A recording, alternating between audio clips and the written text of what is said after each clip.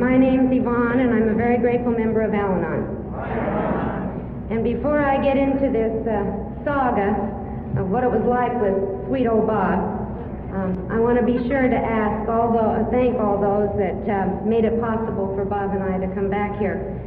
We feel very honored that you asked us back to your convention, and you have a beautiful state.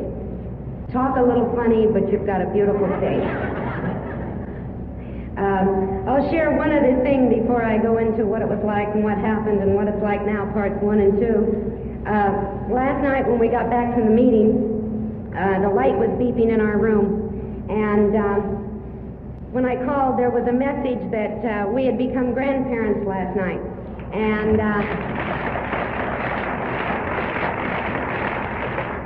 our daughter, who lives in Idaho, had her first little boy, and this makes 3 boys for us. And I was very filled last night and very grateful, and it helped me get my mind off of today. Okay, I grew up, I'm a native Californian, and I grew up in a fantasy world. I spent as much time as I could in the movies because life seemed so wonderful there.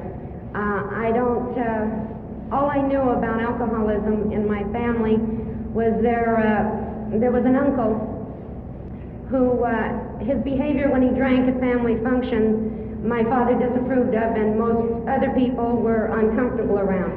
So all I knew about drinking is you must behave yourself. You must act polite. Don't embarrass anybody, keep a low profile. And then that was verified for me by the movies.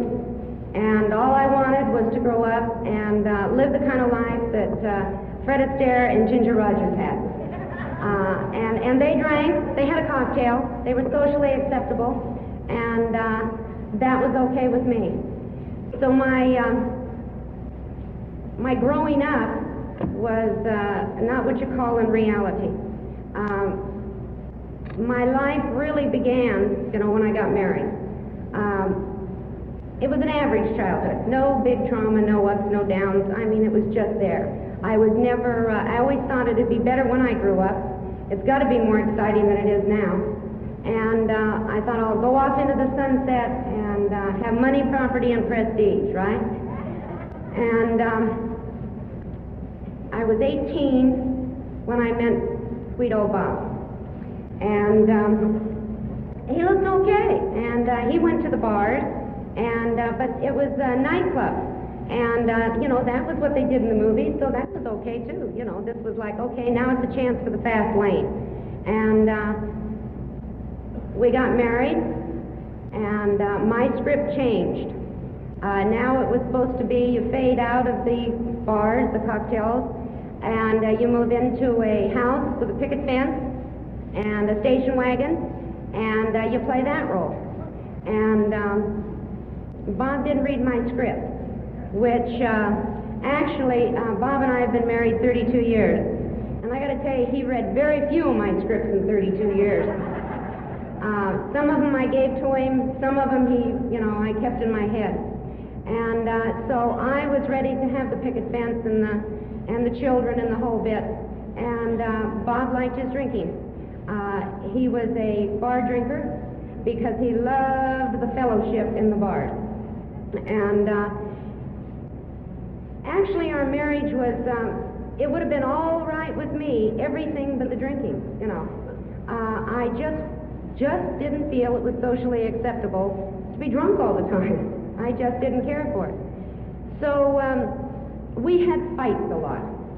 We argued about his drinking from day one. I am a controller. I was willing to go to any length, cut him off at the path, do anything I can. And because of my disease of I'll fix you, I'll make you better, I had to make sure that I didn't make any mistakes. And I was the living example in this household of what it should be like. And that takes a lot of hard work. Makes you very rigid, makes you very judgmental, and but I thought this was my job. He had great potential, let's put it that way.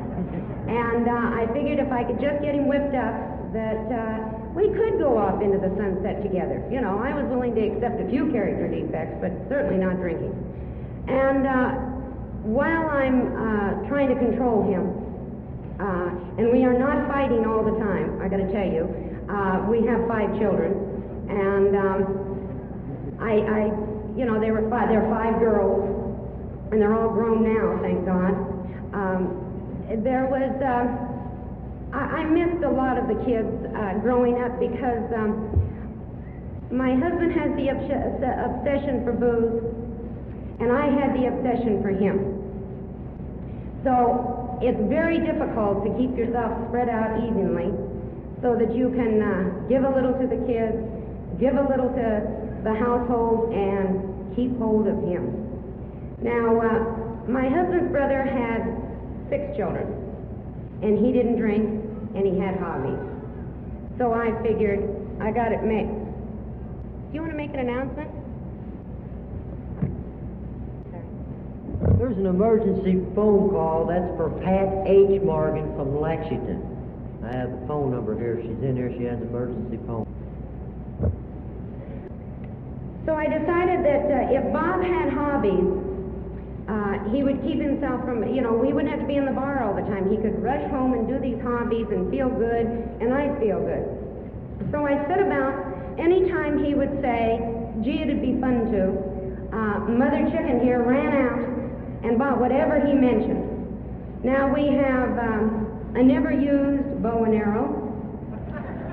We have a kit of the SS Cutty Sark, never used. We had a coin collection, and I went out and I bought the best coin collection you could see. There were books that folded and unfolded, and there were manuals to go with it. And he just couldn't miss on this one. And never used. About 6 months after that I bought this little hobby for him, I had the occasion to be out in the trunk of his car, and there, fully collected, was a coin collection that he had bought from his bartender. So I thought, okay, we'll move on. Then he said it'd be fun to paint. And so I ran out and I bought him the most expensive paint kit you've ever seen in your life. Nothing is too good for him. Now I know that if I'd have been buying it for myself, I would have bought a paint by number. But I mean, I really wanted him to be good. I ended up painting a picture. He never did. One of the last is the closest thing Bob had to a hobby was when he barbecued, he used to take his BB gun and shoot at the beer can. And I thought I'd dress this up a little bit and turn it into a real hobby. And so I bought a little machine, and it had paper ducks, and it had targets, and they used to go round and round like in the fair. And he hated it. He had more fun shooting the beer can.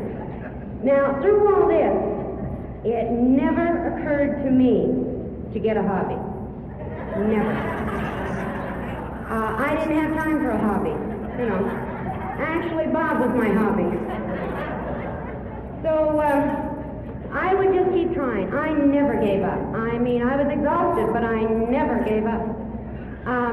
These 5 children were putzing along, and I'm sure when we got to the program, it was brand new on the program, when there was an article in the 17 magazine, and it was titled, it was about alcoholism, it was titled, I know Dad's sick, what's wrong with Mom?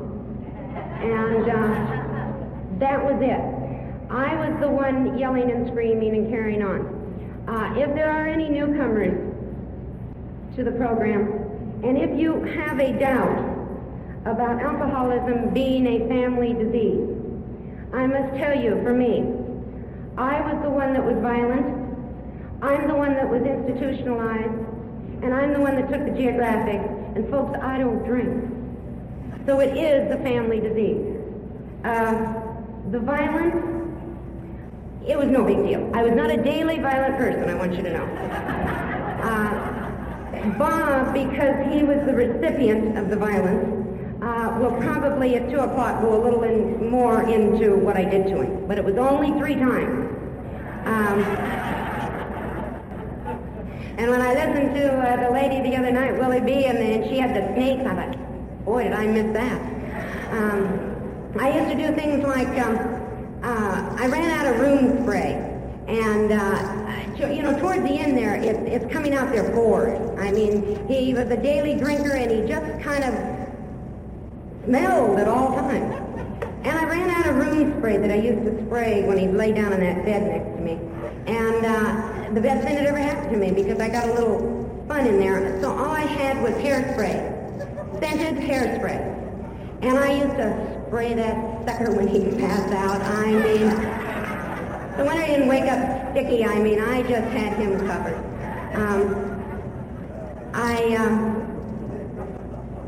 I ended up in the hospital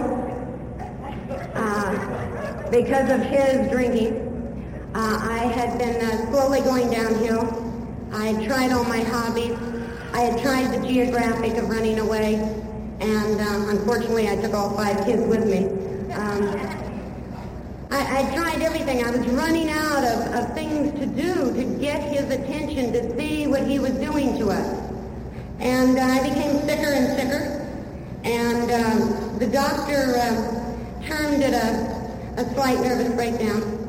After I got to this program, I got to be honest, it was a slight breakdown, but what it really was, I think, was a giant tantrum. I wanted him to see what he was doing to me. Now, the crazy part of that is that the whole time this doctor is treating me and doing the ulcer bit and all the rest, I never once told him that Bob's drinking was driving me crazy. And that's where, we go back and forth. Because, you see, if I told him how much I hated Bob's drinking, he might think badly of me. He might think I'm a bozo for staying there. He certainly might judge Bob. And Bob was quite active in Santa Monica and worked in Santa Monica, and I had to cover up. I had to do the lines for the customers because it meant money. And so I never told what was wrong with me. They just carted me out to the hospital. And that's another story Bob will tell you. I mean, I thought, now he'll see, But when I find out that it kind of ended up with a tie there. And my sponsor said, keep it simple. I like simple. I don't have to get into big deals.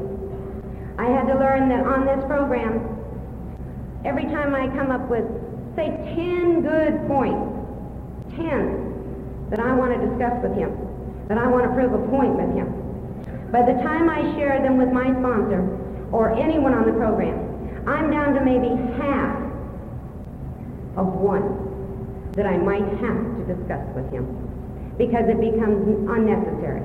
And I had to learn, it's like the guy that you go out to Palm Springs, which is in our area a very hot desert, and in your suitcase you're loaded with all your ski clothes. It's inappropriate for Palm Springs to have ski clothes. Well, when I came in here and when I called communication up here was inappropriate, and I had to learn through you people to change my attitude, change my thinking, to give you all a chance to share what works and what doesn't work. And so we kind of futzed around there that first 3 years. We wanted the same thing, but it was, it was hard work.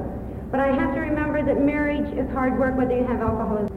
A lot of giving and taking. And so we putzed along and we did very well. It's like we got there eventually.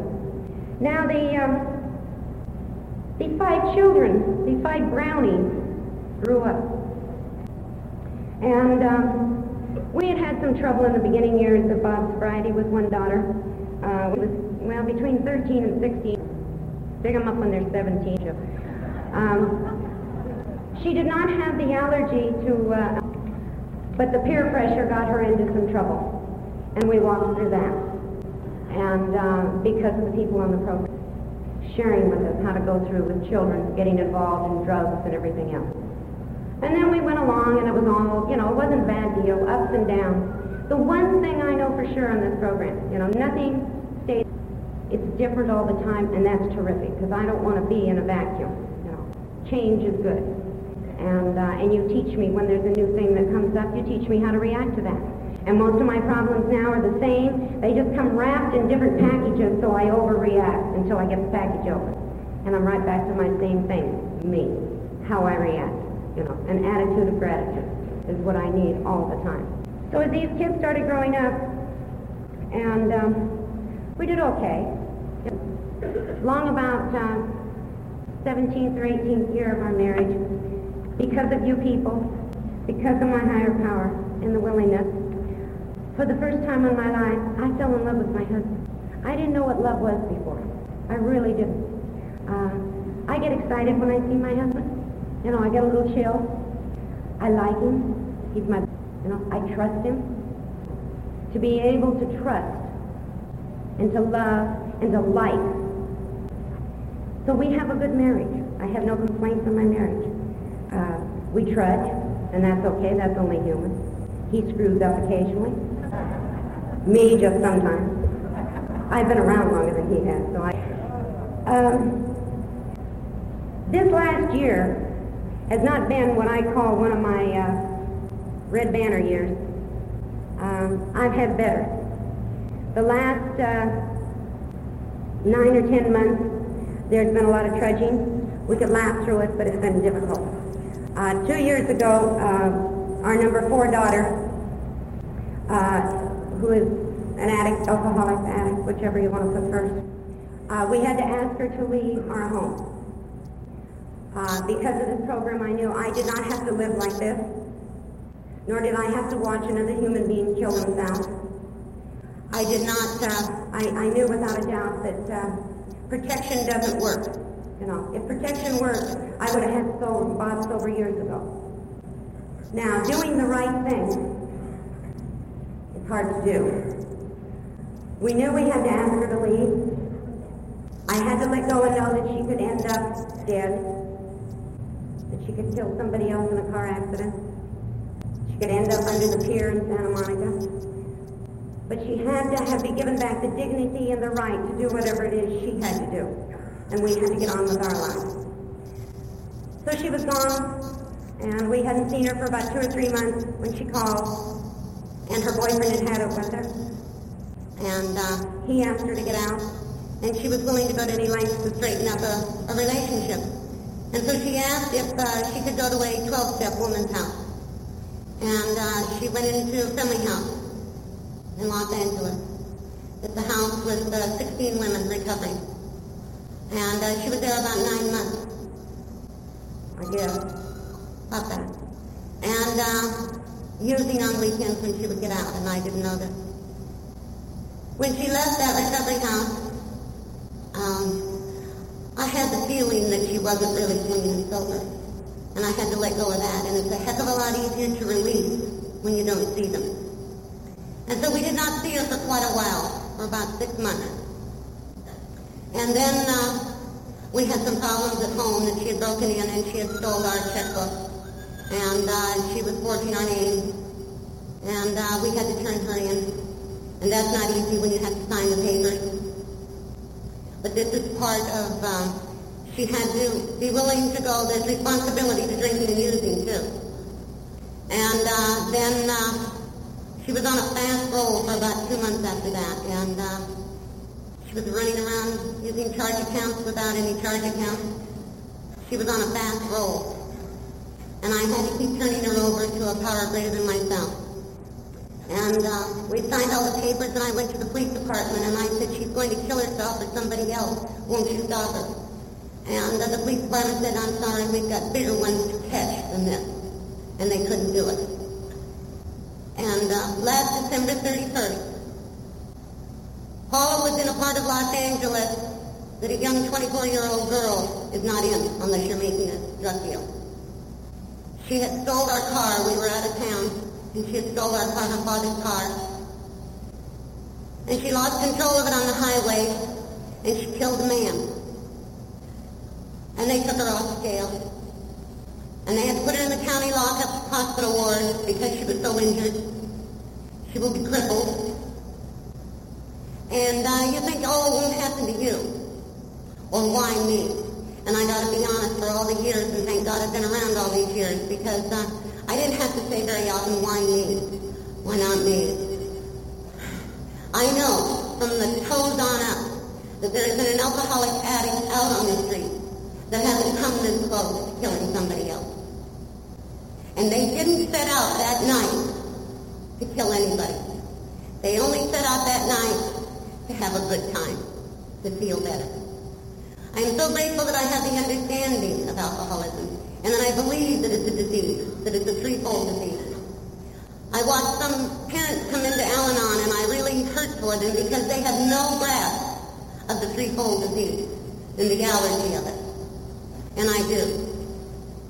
And she went into that hospital, and that's not easy. And jail is just like it is in the movies, folks. They didn't exaggerate that, you know. We chose not to bail her out. She has no insurance, so she's a ward of the county. We went down to see her, and she had to have quite a few surgeries.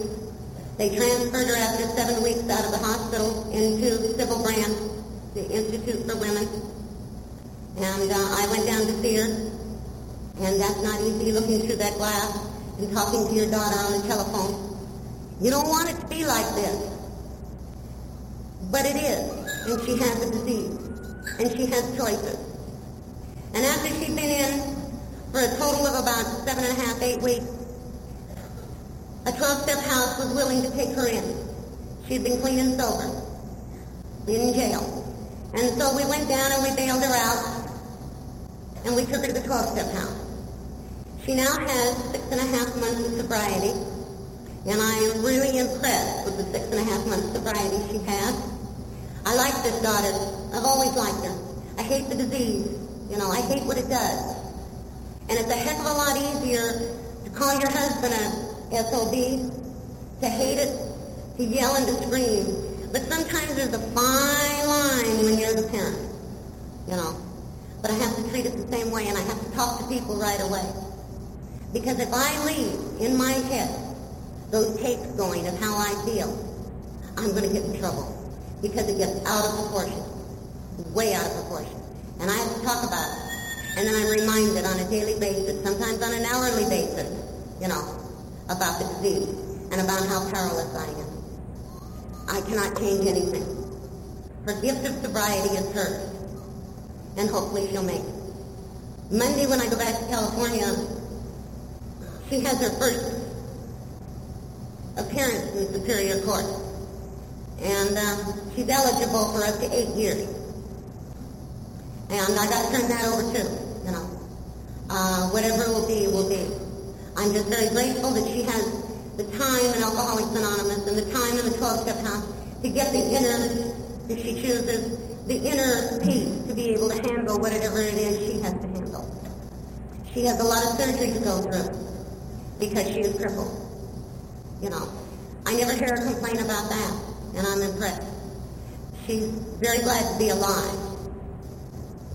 And so we've got that disease in our house. We also have, now this daughter, Paula, and the youngest daughter, Kelly, were 4 and 5 years old when we got to this program.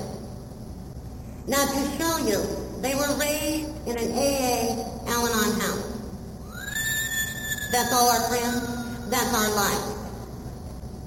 But if another human being has the allergy to alcohol, nothing, even tying them to the bedpost, isn't going to change it.